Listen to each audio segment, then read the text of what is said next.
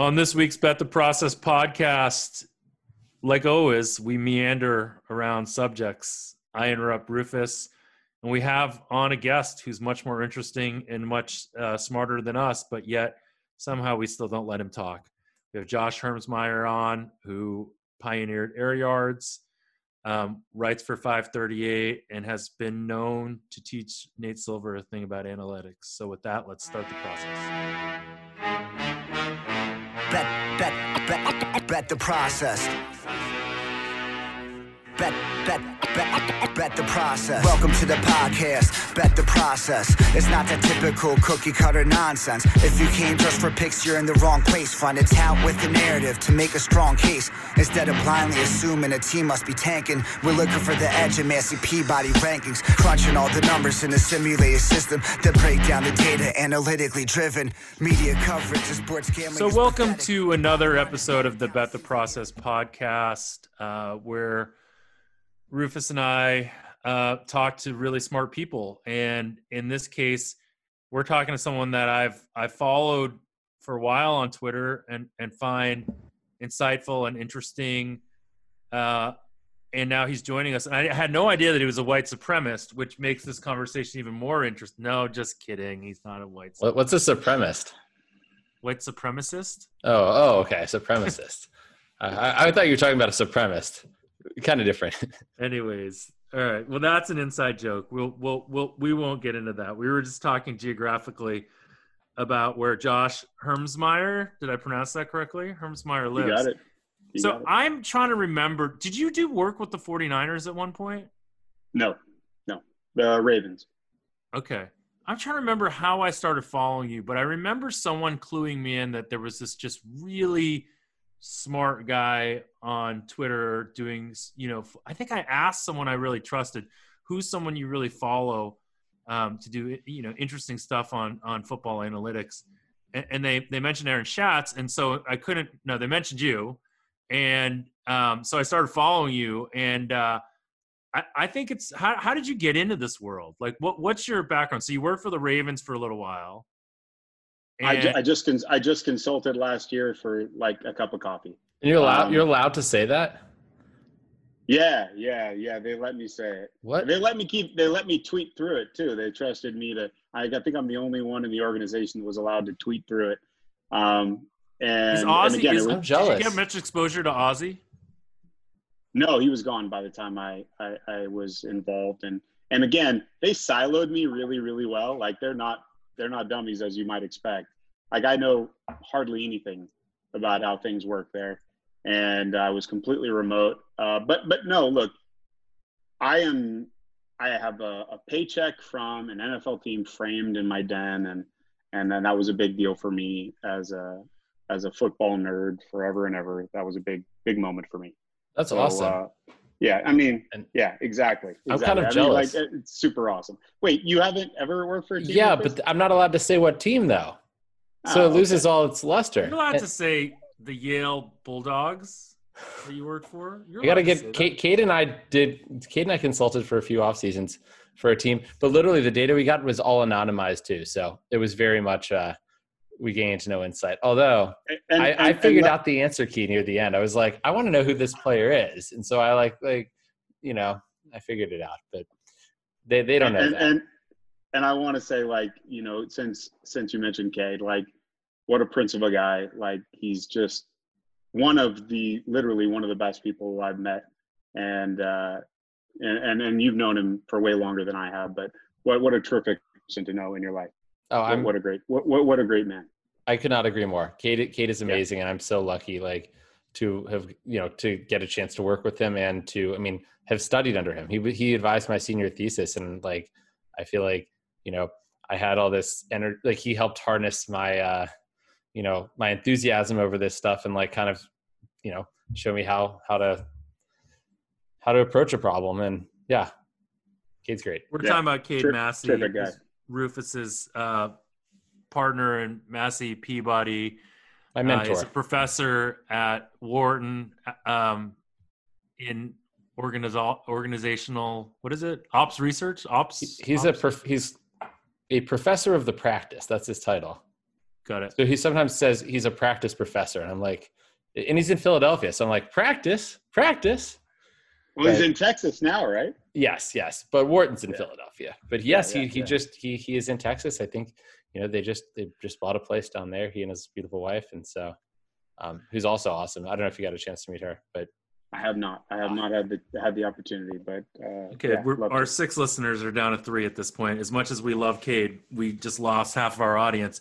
So Josh, tell me a little bit about how you got into this world of football analytics, and like what you feel like your life's work is. Is that air yards? Is that your life's work?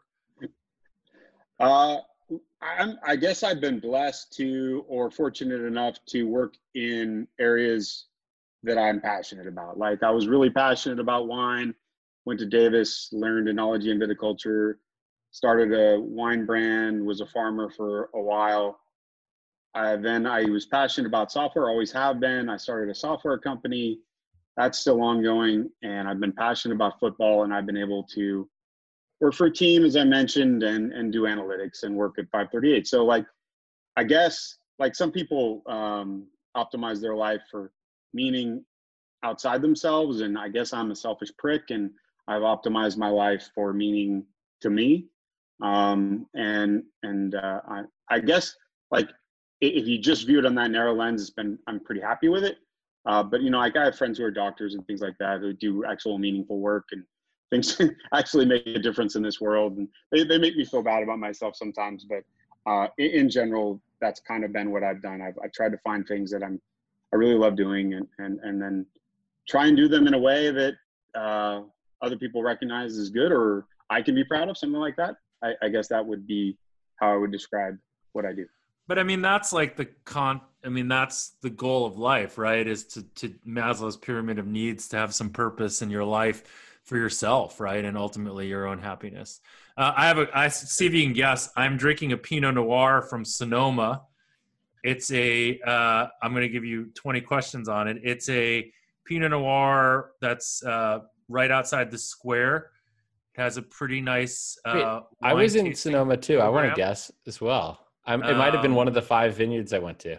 It's started by a family. This is probably not helping still. No, that doesn't help at all. It was planted on a derelict turkey farm.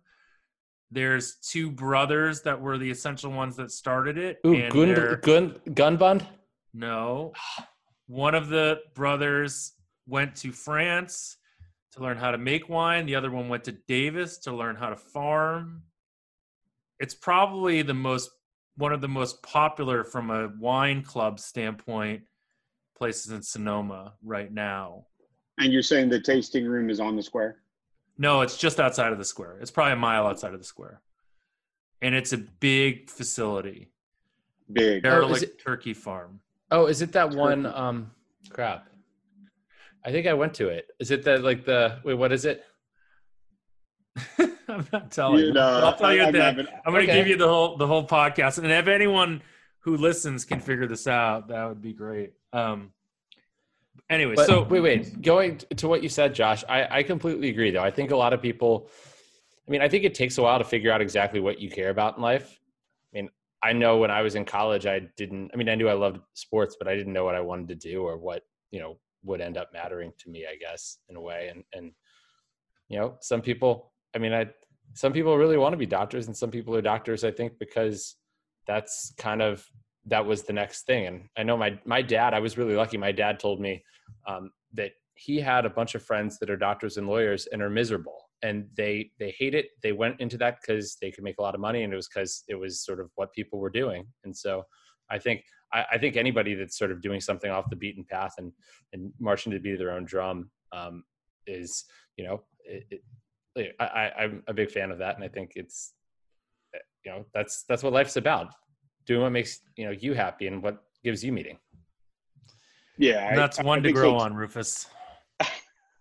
Well, look, hey, come on, Ma. What do you do at Microsoft? You're like, you inspire people to start new companies. Isn't that basically your job I don't really description? know what I do at Microsoft because I started during the pandemic. I walk upstairs to a bedroom that's a converted bedroom into an office. I look at people on a screen all day. Wait, that's where you are now. Yeah. I've slept in that bed. Same. It's one of the same. No, I mean, trust me. Like my Not when he was career journey is not something that I completely ever understand and would ever understand. My dad really wanted me to be a doctor, and I thought I want to be a doctor. And I was like, I mean, like, honestly, your life is what I want. Like, I'm the opposite of James Vanderbeek in Varsity Blues. Like, I want your life, because the idea of, being a, like growing wine, that, like, to me, like, that's all I like. The idea of being in the wine business is insane. I love that. And living in Sonoma or whatnot, that's like a life journey for me. And then doing football analytics. And like what I find interesting about you right now is, like, you're like a freelancer. You're kind of like all over the place. You're on 538, one defending Nate. So now let's talk for a second, because I don't know if you listen to the podcast, but we've had some conversations, because Rufus is a big Nate Silver fanboy. Wait, I'm also a Nassim. Well, I'm a Taleb. I don't want to say a fan. No, I don't want to talk about Taleb. We gave Taleb too much airtime last week. But let's go back to Nate. Let's go to 538. Wait, Jeff, broadly. I just want to say for the record that I think The Signal and the Noise and all of Taleb's books are basically essential reading if you're in the forecasting business. Okay. Yeah. Okay. Is your nose brown enough now, Rufus? Hold on. Okay, let's move on. Okay, so the concept of 538, I think when Nate first started it, and I know Nate pretty well. When Nate first started it, it was great. And then you guys started dabbling into other sports, and I find some of your probabilities around, NBA specifically as being a little off, especially when it comes to sort of like leveraging them for gambling. So we are a gambling podcast, even though it took us about a half an hour to even mention gambling. How do you feel about 538's role? Like, do you think it's something that people could use, whether it's politics or football or baseball, to become or basketball to become better gamblers? As a team strength metric, the quarterback adjusted ELO metric is pretty good. I mean, it depends on what you want to do with it. Like, if you're trying to beat the liquid market, I don't know what's really going to help you, or what you're expecting out of a public metric. But in terms of like getting you a lot of the way there, like our ELO stuff is really good. Like, I use it in one of my models, and I do bet with it. It's not a huge part, but it's an important part. And so I think I don't know, like. So you do bet? Yeah.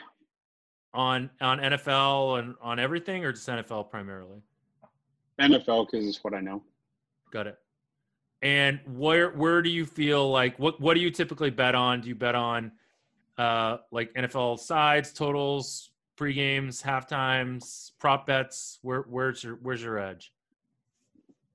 Totals, and wherever I can find a good market. But I like, all the stuff, like all the normal stuff. Like, if you can find a cool synthetic market and get your hold down, that's great. But my edge is basically in totals, and it's actually fairly recent. I've never really thought that there was going to be something I could find personally, an edge that would be profitable until earlier this season. And so anyway, that's exciting, and so that's what I've been doing with it. I like that you're just anyway, you're like, I found an edge on totals, and I just found it, and it's great, and let's move on. I'm not gonna fucking tell you it, but like I think that after the recording stopped, then you can tell us. Okay, so the question was, does 538 have valuable information in any sport? And my answer is yes. The NFL, certainly, I think the ELO, quarterback adjusted ELO, and it can be made better, but it is valuable in and of itself. No, I think the question was more, can you really use the information? Because like when we go back to the election, right, and we probably will never have Nate on this because I just don't want to, Nate's Nate at this point. There's too many egos for one podcast in that case. Huh? No, it's not that. I I don't want to ask Nate because I don't want him to say no to me, and so I don't know. It's like my ego can't take him saying no to me. You know what, Jeff? I'm going to ask for you then. You can ask for me. Or we can get Josh to ask for us. I don't have Nate's phone number on speed dial like you probably do, but I don't like. What does speed dial even mean? Do you have a fucking what rotary is phone speed with dial? speed That's a good dialing? question. I mean, like, so do kids they call it nowadays your like favorites, Rufus? Your favorites. are kids nowadays like? Do they know that as an expression, or are they like, what the fuck are they talking about? I asked my 3-year-old today if he could text one of his friends, and he goes, "He's not a grown-up. He doesn't have a cell phone." And I was like, "Oh, that's a good point."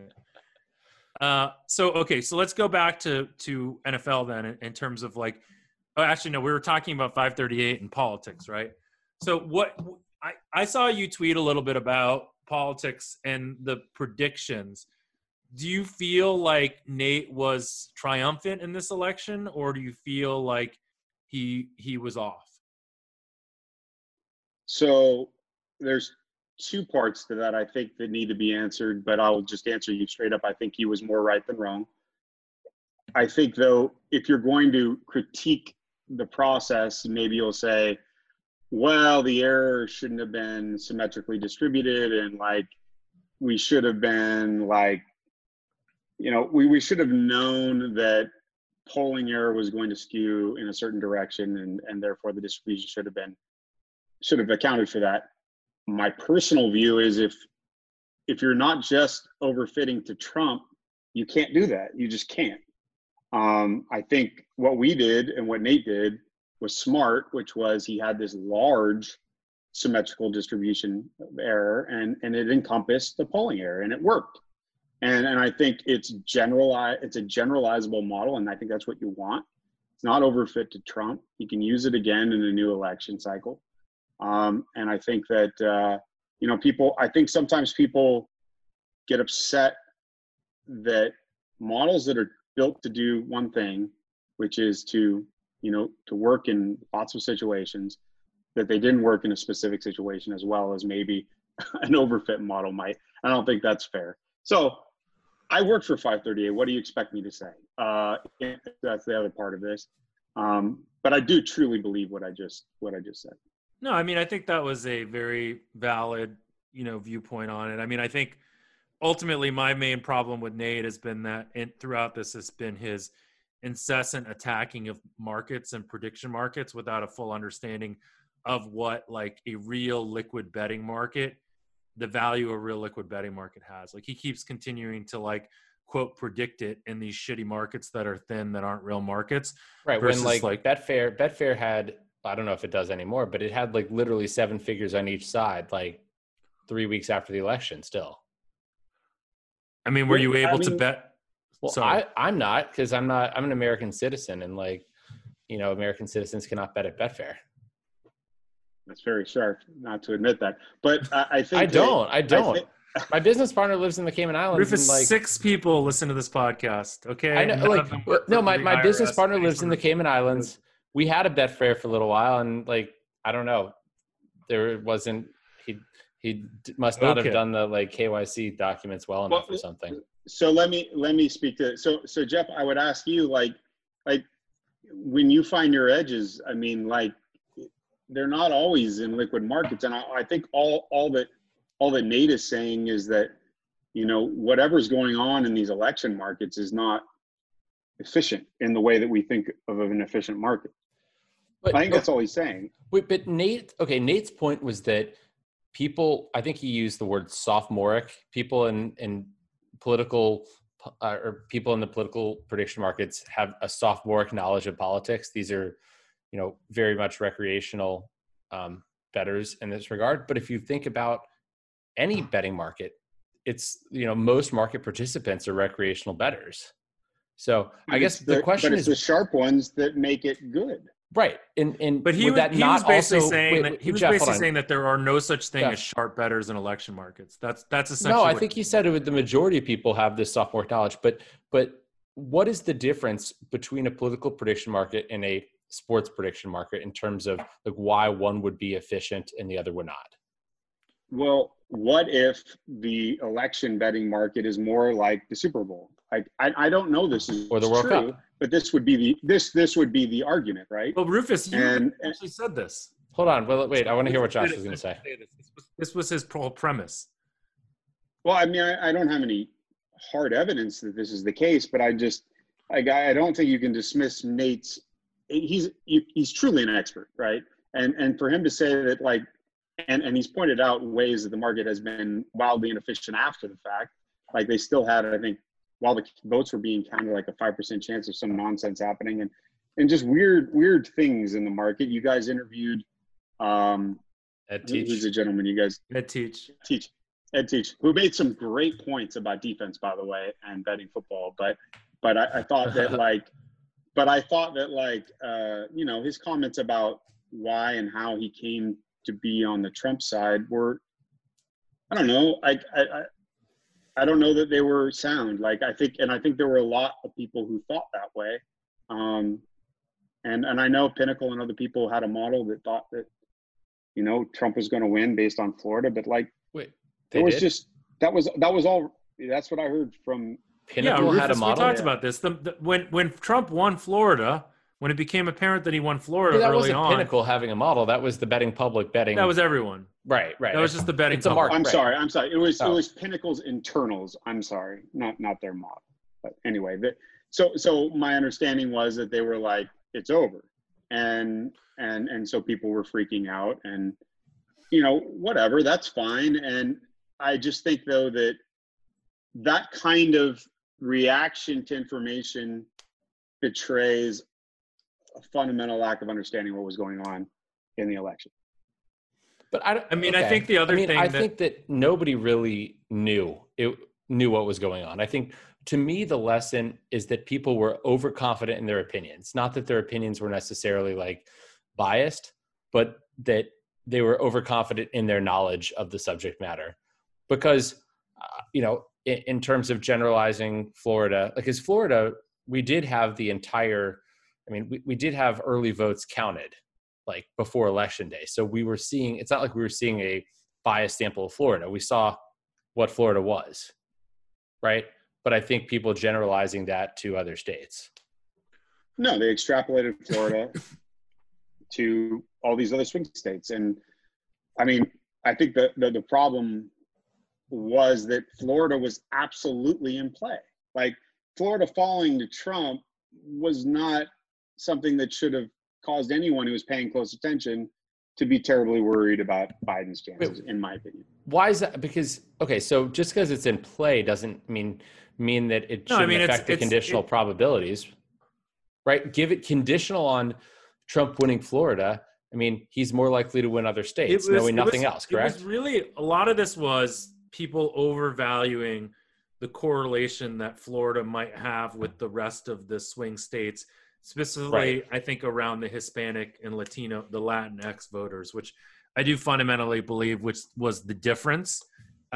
Yes, Jeff, and I think that actually, if it wasn't for that, Florida would have had a higher correlation. And I'm not an expert here, so this is just my intuition. Please, Josh, tell me like that if I'm wrong, which I know I am. But I would think that Florida going to Trump should tell us a lot about other swing states. And I would think in most elections it would, but I think this was maybe unique because of this was unique in terms of the way sort of the Latinx vote went in Florida relative to, other states. No, you guys are both right. Especially Jeff, I think here, like the Latinx part of it. So I don't know, like how much. So I have a friend, my former business partner, actually was talking to Trump the week before, and he's a big donor, and he was on the phone with me, and he was saying all of this stuff. He was saying Latin voters are not all the same. We're going to win Texas. We're going to win for sure. We're going to win Texas. We're definitely going to win Florida. All these other states are in play.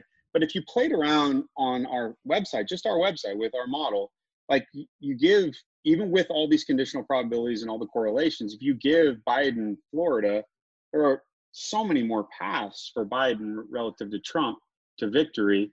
And the error being the error, there was just no reason to really get so convinced that something was going to happen. Like, I think the move towards being absolutely certain that this was I mean, even you, Rufus, you're like, it's over. And yeah, I think there's some scar tissue there. I look, and I was worried. I was certainly worried, but I wasn't at all convinced that spelled the end. And then the fact that all those uncounted votes were coming. But you mean the fraudulent ones? Yeah, the fraudulent, the made up ones, the ones they're still the ones they happen litigating. to find in the post office, in the mail. Yeah. So, I mean, like, I guess my point in bringing all that up and name dropping my friend, or not naming him, but like pointing that out, was that no one knows fucking anything. Like, someone might know something about a state with like on the ground information, but no one knows anything about all the states. And I think that's the problem with elections and the markets. I like that. That's interesting. Cause like a friend of mine, I don't know if you happen to read like this New York Times article a while back about the sort of localized newspaper websites that had become super conservative and had been like these pay to play for conservative local, like, anyways, you should go back and read it. The guy's name is Brian Timpone, and he's a guy that I've known for quite some time. Great guy, but has really become super conservative during this time. And I was on the phone with him 2 weeks before the election. It was like right when this New York Times had written this big expose about his business. And he said to me, "You are going to be so surprised. Trump is going to win Florida." He articulated the Latin thing around socialism to me. And he said, but he also said, Trump's going to win New Mexico. Trump's going to win Colorado. And it was like, he said it in such a definitive way. And he said, I see information that no one else sees. And I remember thinking at that moment, like, I was like, that's crazy to think about that. It's funny how someone can say one thing and they seem smart, and then they go further on, and you're like, okay, their credibility shot. It's just the other thing with elections is there's just like sports, there's just this incredible bias, confirmation bias, where we just believe what we want to believe, right?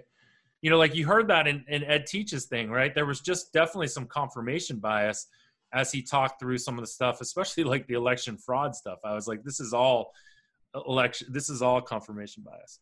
Okay, can I ask? I want to ask one more 538 question, and then let's move on to football, because I think ultimately there's probably some cool football stuff to talk about. My biggest issue, and I think historically the NBA stuff on 538 is not very good. Like, it often gives, especially towards the end, and even in the playoffs, right? I think you're talking specifically about the playoffs. Like in like the Lakers going into this year, and like some of LeBron's Cavaliers teams and stuff like that, to the point where it's like almost laughable compared to the market. Do you think that's just like an outlier in your model? Like, do you guys like how would you react to that as a company man? And if you say like, I don't know the NBA stuff, that we can move on from that. But I'm just curious, because you're like the only 538 person we've ever had on. Sadly, I know what I don't know, and I don't know NBA, and I don't know our model when it comes to NBA. I don't know Raptor. I know like smart people put a lot of time into it, like Jay and Nate and Neil all put a lot of time into Raptor and our probability if model. They look at it and it's so far off from the model, do they go, I mean, so far off from the market, does that concern them, or do they just say, it's our model, who cares what the betting markets say, they're sophomoric? No, absolutely not. I think really want to be careful, because I don't want to speak for anyone, but I'm pretty sure there's a healthy respect for markets within 538. So long as there are enough sharp people betting enough sharp money into those markets to make them efficient. And I think that would be the only caveat with the elections that I think applies. Okay, but with the election, there were people placing 7-figure wagers on it. Like, there were big bets coming in. The question, you're just saying that those are not from, it's like a World Cup type event. Do they have better information? I mean, we've talked about it. Do they have better information? They might. I don't know. Something about people don't have to fill out a form saying what information they have when they place a bet. I mean, I think the best explanation is the explanation that they're just much more public markets, right? And I think I think they're very liquid, large markets, but they're just very public markets, like the Super Bowl, like Mayweather McGregor, which is essentially what you said, Rufus. It like is, why you and thought this was a once in a lifetime betting opportunity. And I made a lot of money off of it. Like, even though I was, well, mainly because I was laying big prices, and while Nate Rufus, was this is why directionally people off. don't like you, because you're always talking about. Oh, I'm free rolling them. But wait, guess what, Jeff? I actually talked about this before the election, didn't I? I did. Right. It has nothing to do Go with that. Jets. Okay, let's move on to NFL. Okay. So this year's NFL has been weird, and I would love to understand from you, what are some observational things that you have noticed about this season? Like, i.e., do you have any concept of home field, right? Do we have a point of view now on what home field is really worth in these fanless stadiums? So I think it was just yesterday that Costas, and I'm going to butcher his name, Pelakringis. Anyway, he's a professor. He did some Bayesian updating, and he basically had a prior of 2-point home field advantage. He took this year's results and the median of that, and it's pretty tight distribution around 0. So the implication, the inference is that, no home field advantage. What was and why? Go ahead. Wait, what was the uncertainty around his prior, though? Right. Yeah. It all depends on if right. Right. I mean, it's the whole weighting by the end. Yeah. I mean, Bayesian. Yeah. Thing. Yeah. I know. I was going to say inverse variance weighting, but I need to do with the variance. So I did not interrupt Rufus once during that. He just kept interrupting himself, just so for the record.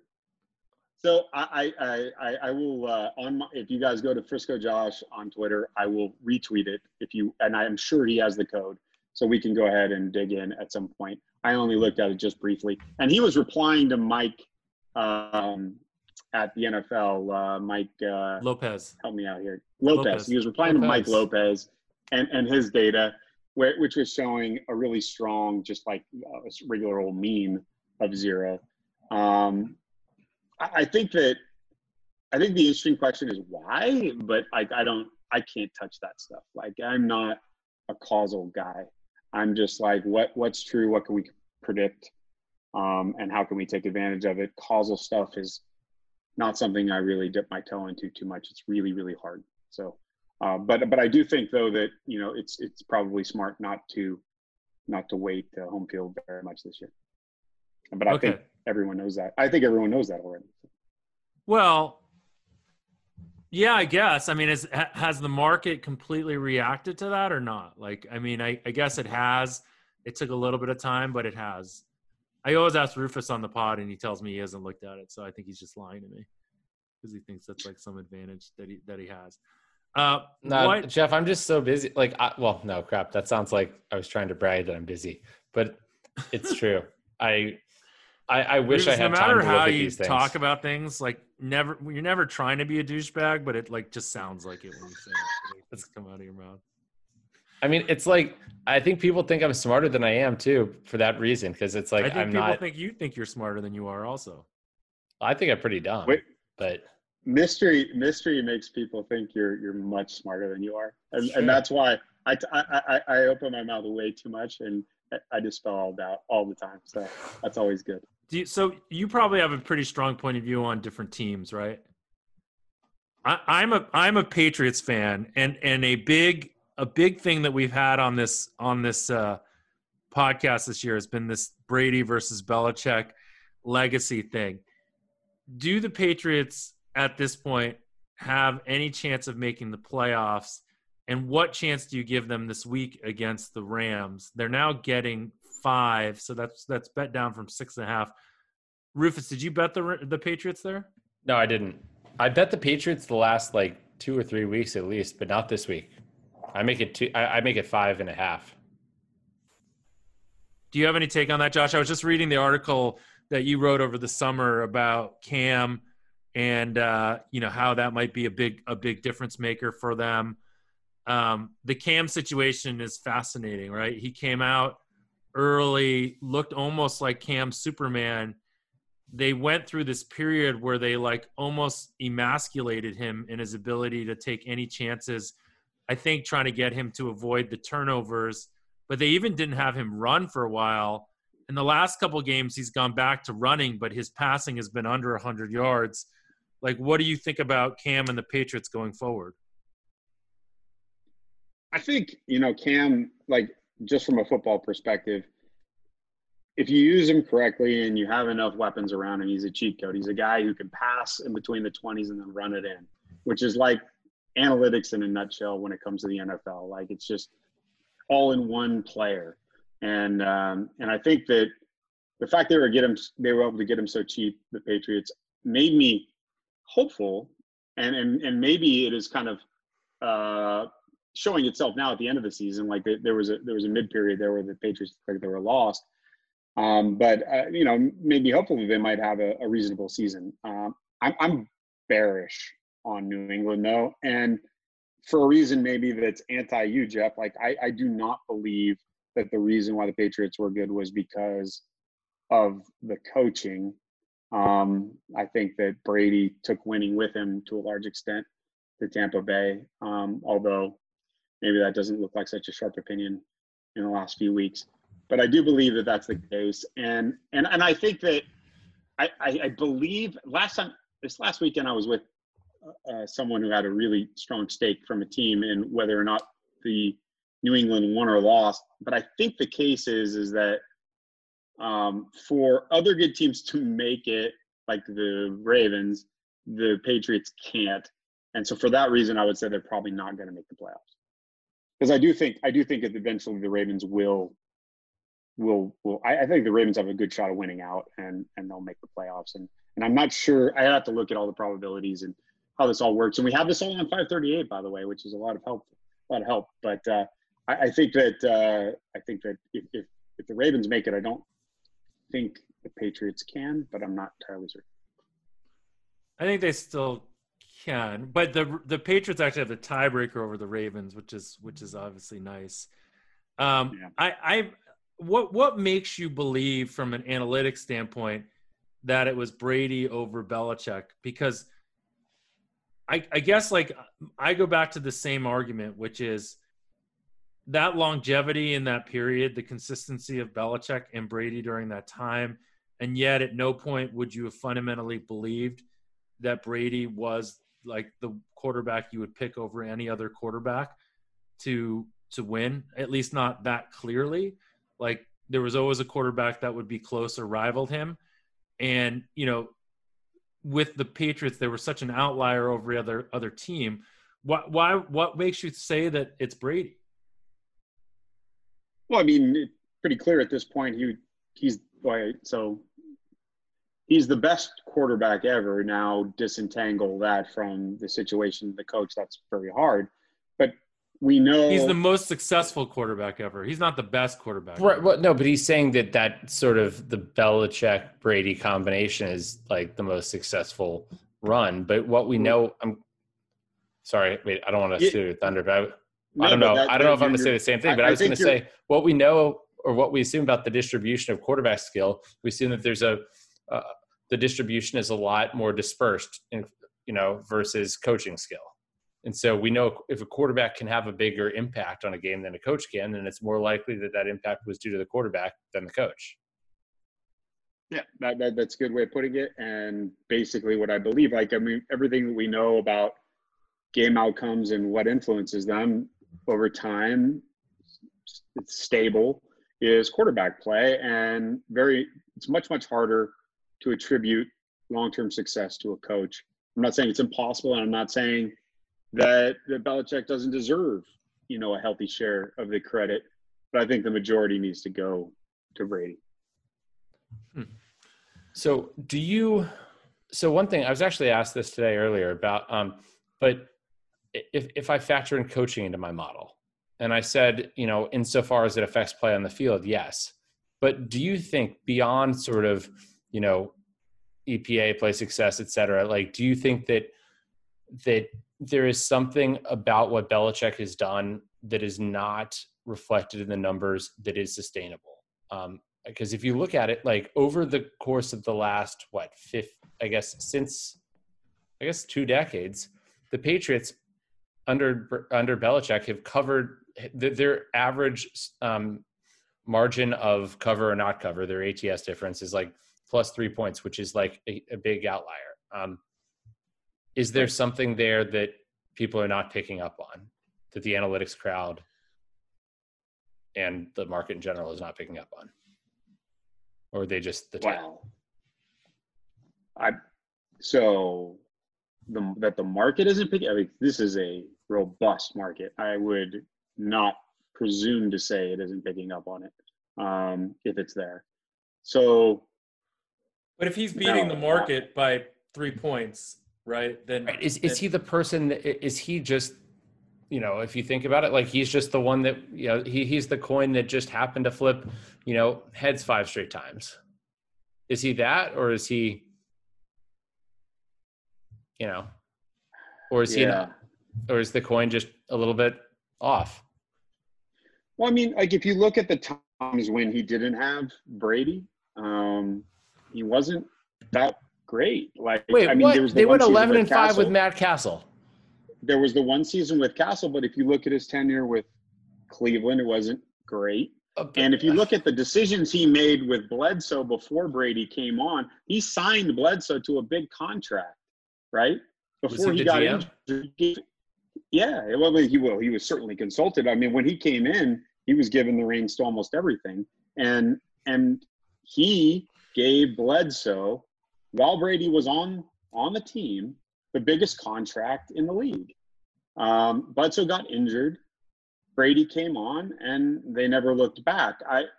And they weren't good with Bledsoe, by the way. If you look back, they were not good with Bledsoe.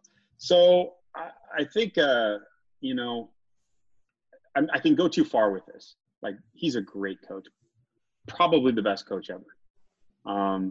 Is he worth? What did you quote against spread? I can't remember. 3%.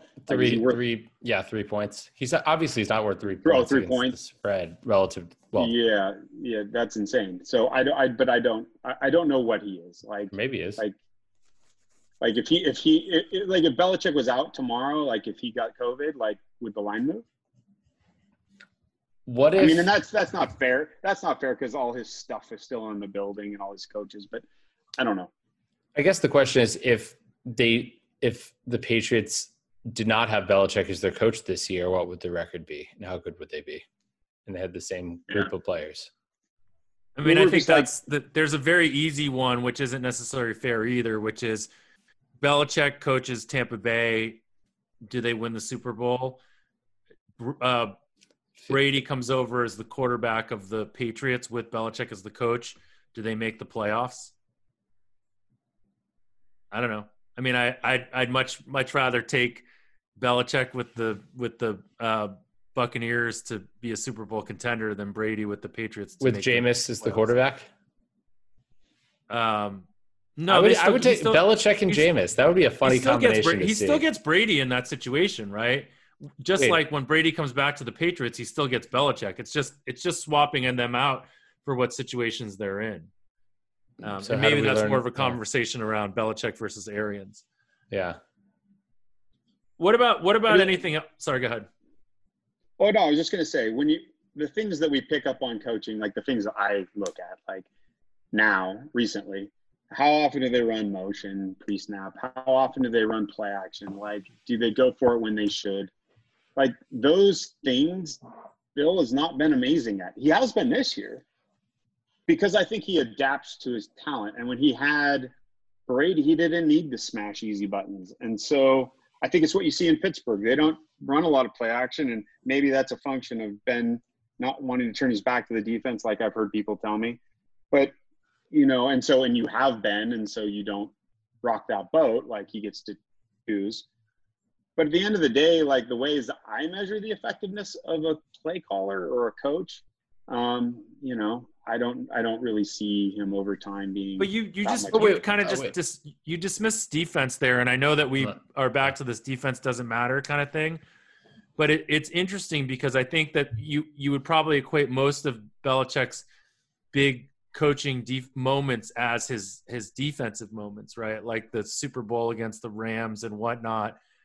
And a lot of that is like scheme, I would think, and like plan. And like, that's one thing that I feel like you're just sort of, and I wonder about this because I think the points you're making that Ed made on the podcast about defense and sort of this, like the predictability of defense and the ability to, I think it's interesting because if you think about this at the core, right, what I always talk about with blackjack is it's really hard. Like anything that's like a hard nut to crack, like blackjack is not a hard nut to crack. Is anybody still listening to you talk about blackjack?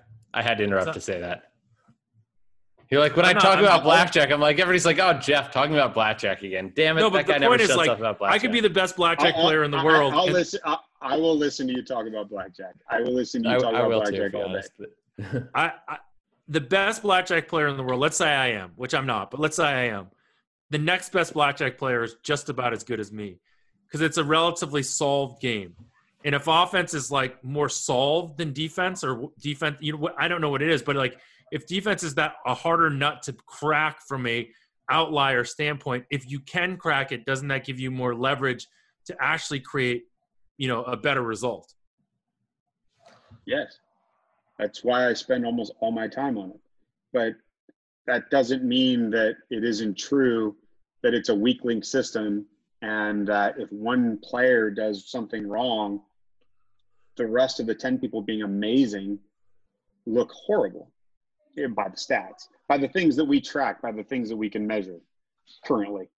And that's a problem. It's a huge problem for the way we project games and game states. So, but yeah, no, I mean, like, yeah, if you can solve defense, or if you can even make a slight inroad in defense, it's a big deal. I mean, can I make I think Jeff's point was a really good one there. And I think the same thing kind of applies to sort of something that us analytics people don't really talk about, which is like culture and leadership and being able to motivate a group of players to play an emotional game. And I mean, if you had to power rank the coaches in terms of analytics, like, you know, where does Andy Reid rank? Where does Mike Tomlin rank? Like, not that high, but like Mike Tomlin has never had a losing season, and he's been the coach of that team for what, 14 years, 12, 13. I mean, it's like since 2007, maybe, I don't know. I'm just somewhere in the 2000s. And you know, those are, I don't think anybody would argue that those coaches are great coaches, I think, because they have a track record of success and with different quarterbacks for the most part, and different personnel. And I don't think it has anything to do with scheme necessarily. And so I think as analysts, we go for the things we can quantify and sort of say, oh, this person is good because of this, you know, whereas the stuff we can't, we kind of just sort of don't really talk about. And I think Jeff was sort of making that point with defense as well. And I think it applies to more than just defense. Agreed. And I guess I would just simply say, if it was my job, if I worked on a team and it was my job to understand and I could control defensive scheme and players and all the rest, then absolutely it would matter a lot more to me and there would be a lot more things to consider. And I guess the other part of this is that, I know we were talking about, like, you know, organizations and optimizing an organization, and like that's a much more interesting problem than just the specific defense part and then the coaching problem. Like, the Ravens have done a really good job of that over the past 8, 9, 10 years. And I think they're so far ahead of any other team because of the organization itself. Like, you talk about, oh gosh, in Silicon Valley, you might talk about what Apple did, or what Steve Jobs tried to do. Is like, his best product, he said, the thing I built wasn't the iPod or the iPhone, it was Apple, right? That was the product he built, and that was the thing that he worked so hard on.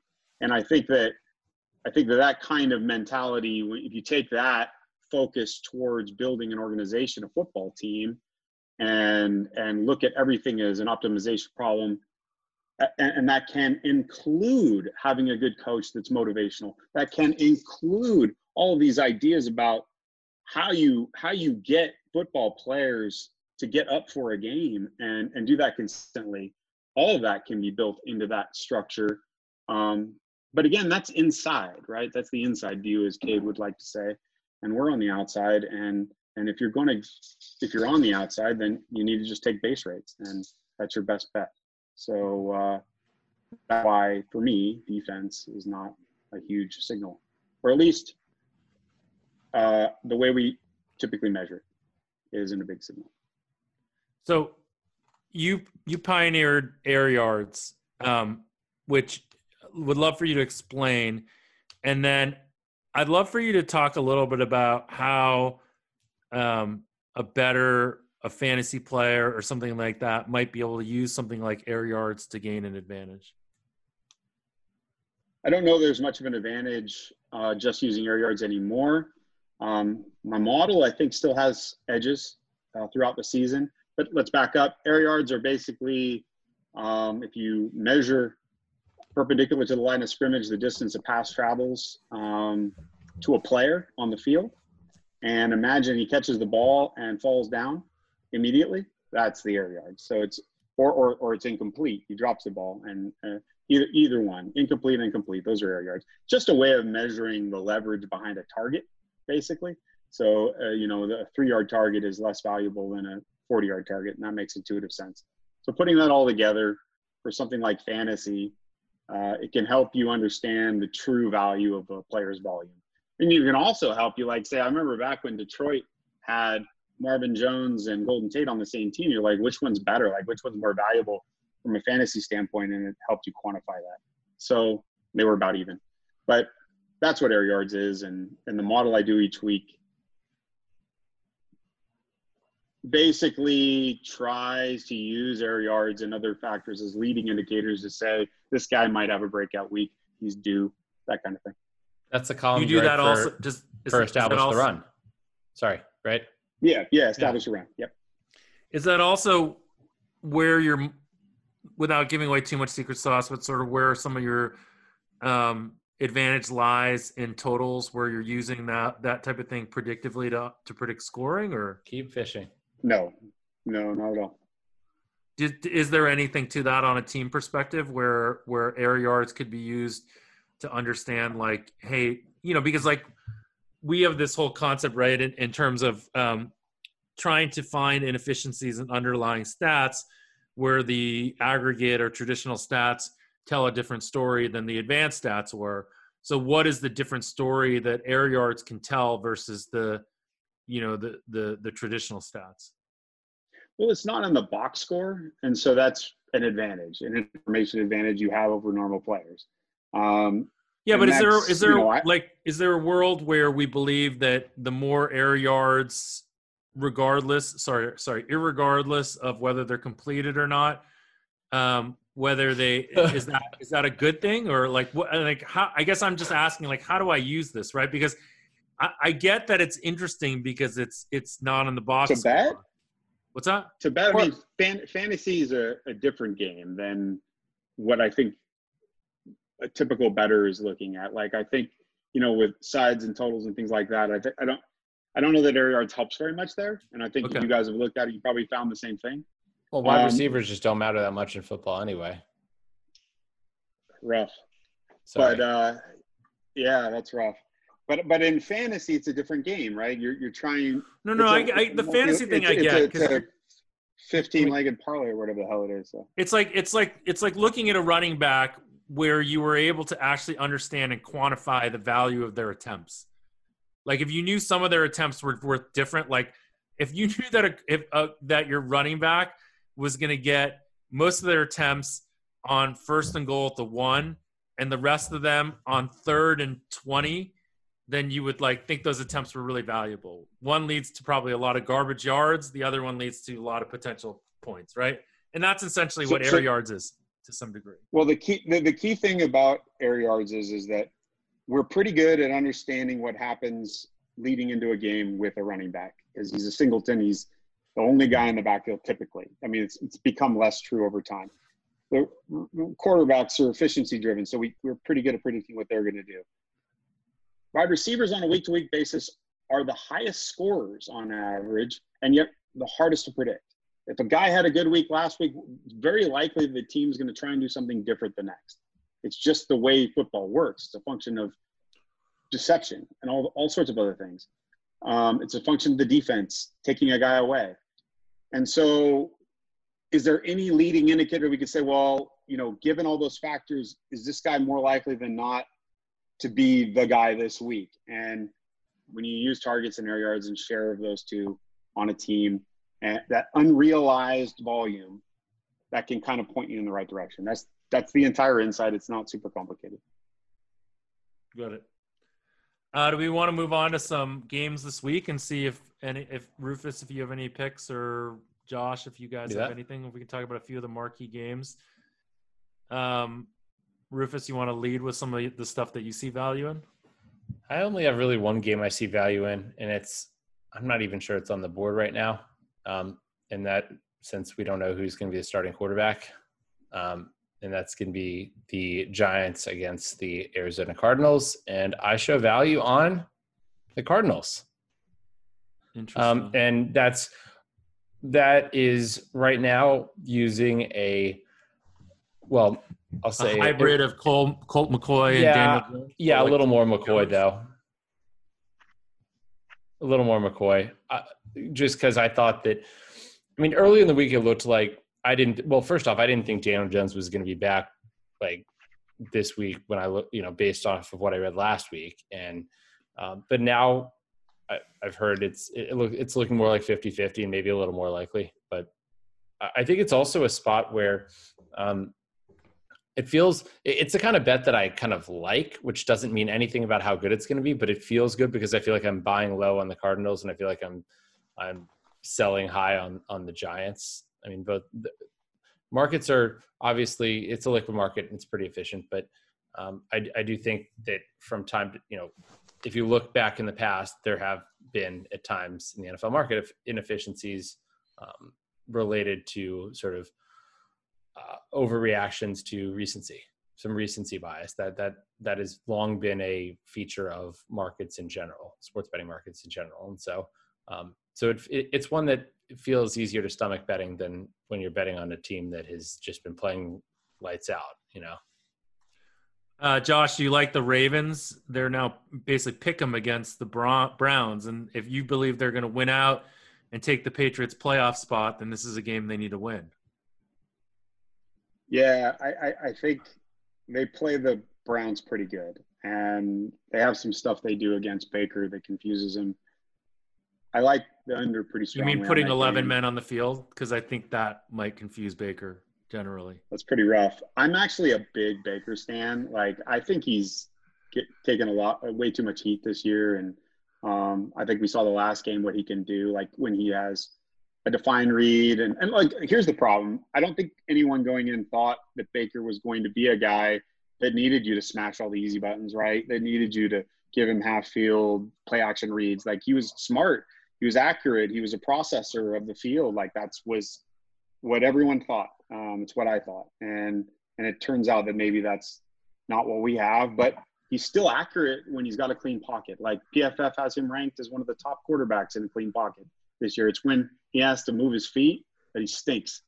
And so Baltimore needs to make him move his feet. Baltimore needs to make him have a picture of the field that he isn't comfortable with.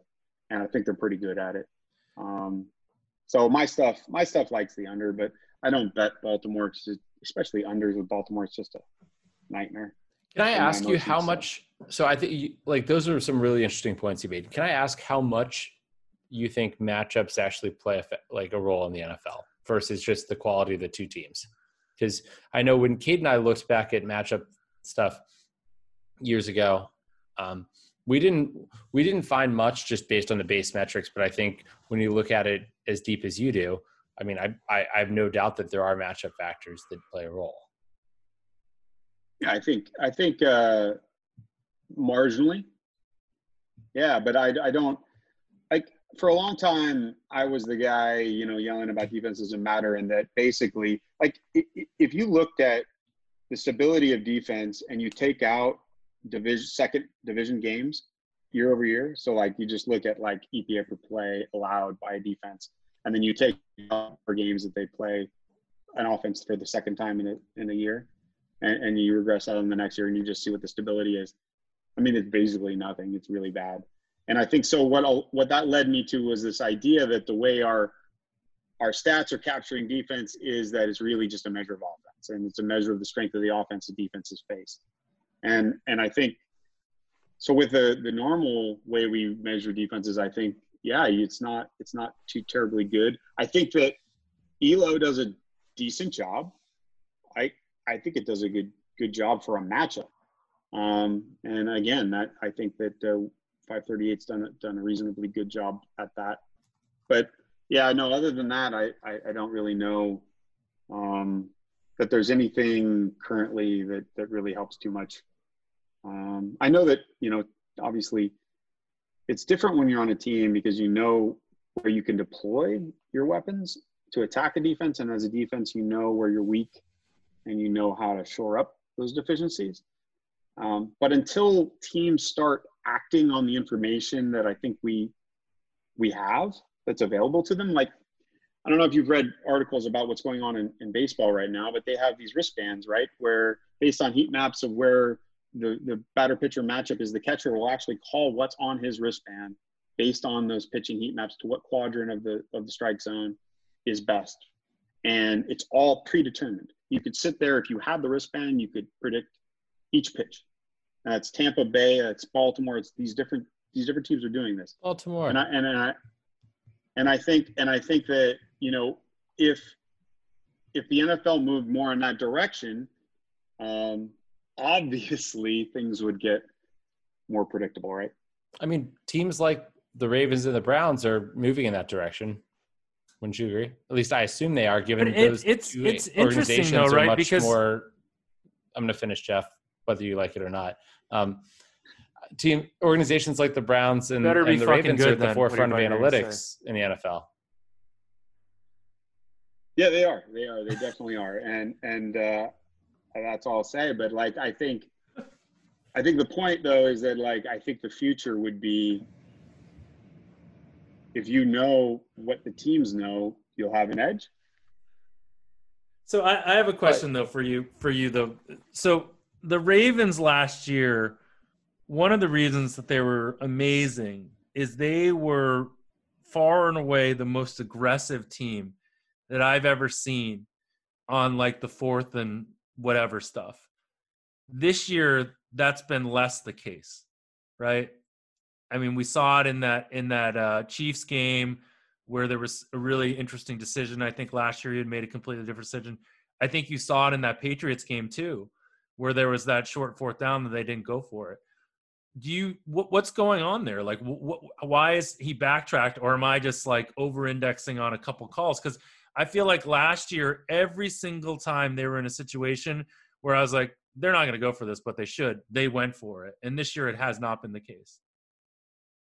I mean, you could go back to the draft and ask why they took a running back in the second round. You could ask why they took an off-ball linebacker in the first and then followed up with another linebacker. Like, I don't know why the Ravens did what the Ravens did this past year. It wasn't keeping in character with the type of organization they had been previously, and certainly this year they have played things much more conservatively. So my observation isn't off that this is really different than it was last year.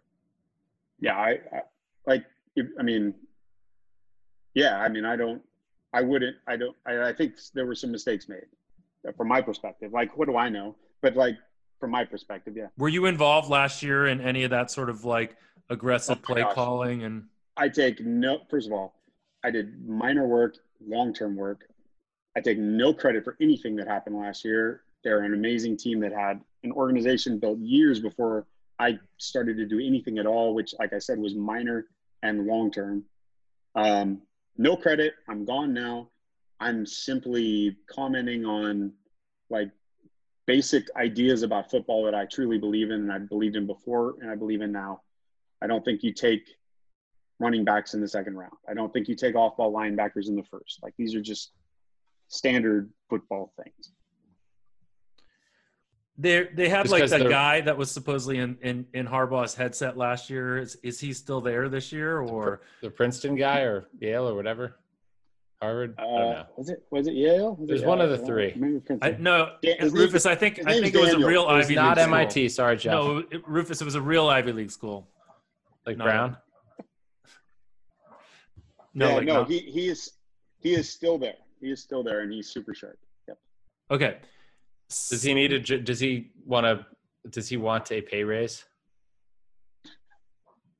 I mean, this question I asked you about the Ravens actually has been bothering me since this definitely since the Patriots game, because as a Patriots fan, I was relieved when they didn't go for that fourth down, and then it started in my mind. I noticed it in that Chiefs game because it was such a stark contrast to the way they were last year, where they were just so aggressive, and it was like, I don't know, this is going to be like a complete unanalytical thing, but like that aggressiveness breeds success in some ways. Like you just have this like self-fulfilling prophecy, it feels like, and that's Mr. Narrative guy and confirmation bias. Did the Jets intentionally lose last week? No. Greg Williams is just an idiot. I mean, what's more likely, that Greg Williams, who ended up getting fired, by the way, what's more likely, that a guy who is not going to be around for the rebuild is helping everyone tank, or he's just hyper aggressive and that's just how he is and he's a bad coach? Like, I think he's a bad coach. I think the reason why he's a bad coach is a little more nuanced, but basically had a UDFA out there on a zero blitz, and the UDFA bit on a stutter, and like that's what UDFAs do. Like, why do you bite on a stutter when the team is in Hail Mary mode? That's the funny thing. Well, why don't you in prevent? That's what UDFAs do. Right. That's what UDFAs do. It's like Luke Wilson. Why did he drop the ball? Why did he let Minka wrap that ball out? Why didn't he turn and go towards the back of the end zone like a good player would do? Well, he's available in week 12 on waiver wire. That's why he did that. That's why he dropped the ball. I think there's some pretty simple explanations for why certain things happen in the NFL. So first off, when I watched that, I was like, man, like Greg Williams has to have some deal with management here to like basically bring it down from the inside. And then he got fired, but maybe he got paid to get fired. But so here's the question. If let's say you're the ownership for the Jets, what do you do? Like, do you hire a coaching staff and tell them, give it your best shot? Like, we want to win. Do you say, hey, let's try to build a culture but let's try to get better, but let's just use really poor play. Like let's use our worst plays in high leverage moments. Or do you just try to win the most games you can? I mean, like if you were the owner of the Jets, how would you go about this? I'm more pro tank than some people. And there are people I respect who think it's a dumb idea. But I think that like you can do a mini tank, and like right now it'd be completely appropriate. I think the Dolphins messed things up a little bit last year for reasons that, I mean, you could now say, well, they started building a culture that led to their wins this year, right? Like you could make that argument. Well, they had a great coaching hire. Yeah, they did. But I think that they aren't going to have continuity on the Jets. I think everyone believes Gase is going to be gone. Whether or not the GM leaves is an open question. My understanding is he has 5 more years on a 6-year contract or something ridiculous. So perhaps he isn't going anywhere. My preference would be, as an owner, would be to clean house. It would be to start over. I would like my coach and my GM to be linked together as a team. Maybe that's trite. Maybe that isn't even important, but that's kind of my prior is something I think I would want. But it doesn't look like it's going to be the case in New York. No, I don't have really high hopes for them. But do you think they're holding on to Gase for the reason that he'll help them lose more? I mean, if you talk about like subtle tanking, right? The idea of holding on to a coach that you know you won't have next year, and that you know is a bad coach, like that, in many ways, that's the only explanation why he still has a job, right? I think that completely is. And I guess that's what I was trying to get at, Josh. Like, what would be the optimal strategy to tank but not seem like you're doing it? Would it, and if you're the owner, how do you go about that? Like, how do you Yeah. Yeah, it's rest players and hire it's rest players and hire Adam Gase. And it's like that Flacco movie, be The your starter. Producers, right? Did you ever see that? Yeah, I did. It's a tremendous movie. exactly. I think that and my colleague at 538, Salfino, brings up The Producers every time we talk about tanking. He thinks that no NFL team would ever tank just because they're just not built that way. I think we have an example in Cleveland. Is this Mike Salfino? Yeah. He's like he's the inspiration for the Massey Peabody ratings. He's the best fantasy baseball player ever played against. The best. He's what? He's the best fantasy baseball player ever played against. He's the best. I've heard he's quite good. But he came to Cade about like a rating system for the Wall Street Journal back in 2010. Without that, there's no Massey Peabody ratings. And what would we do without that? I don't know. Probably, Jeff would not respect me and I wouldn't have a podcast. Do you have a podcast? Do you respect me? Do you even exist? What did Seth Burns say? Do you even exist in sports betting media? No, he said I'm a net negative, but no, he also asked, "Do you even exist?" at the start of it. It was like far more insulting when he started to talk to you. I don't remember that. Anything else on this week? Anything else on this week that's interesting? Seth was brutal to you guys. Yeah, but hey, look, you can be brutal to us too. We're basically here as punching bags. I don't know, man.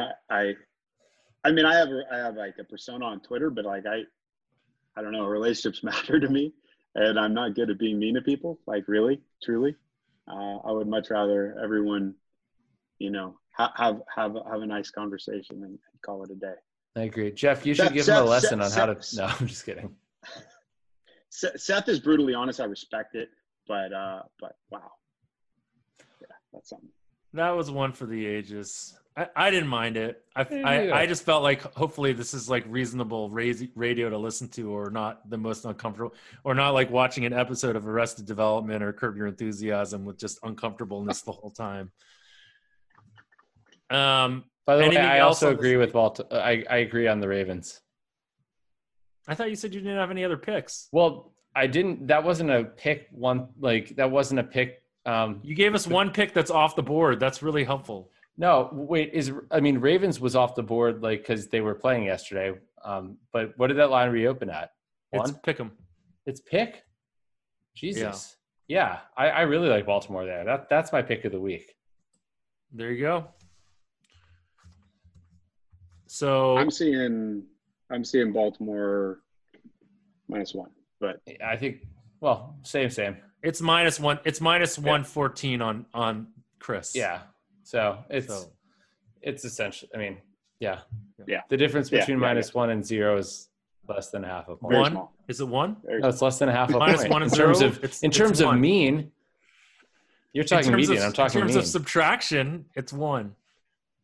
All right. Anything else interesting about this season that we want to talk about before we let Josh go back to his wonderful life of making wine? And I'll tell you what the wine is right now. It's Scribe. Oh, Scribe. Okay. Yep. Yeah. Okay. Jeff, can you tell me if I'm drinking a good bottle of wine or not? Who? I can't see what it is. Hold on. Close Marion. Never heard of it. 2017. It looks French. Grand Vin de Bourgogne.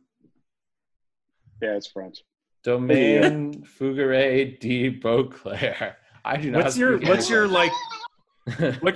your favorite go-to? What's your favorite Pinot, Josh? What's your like expensive, nice Pinot that you like from the U.S.?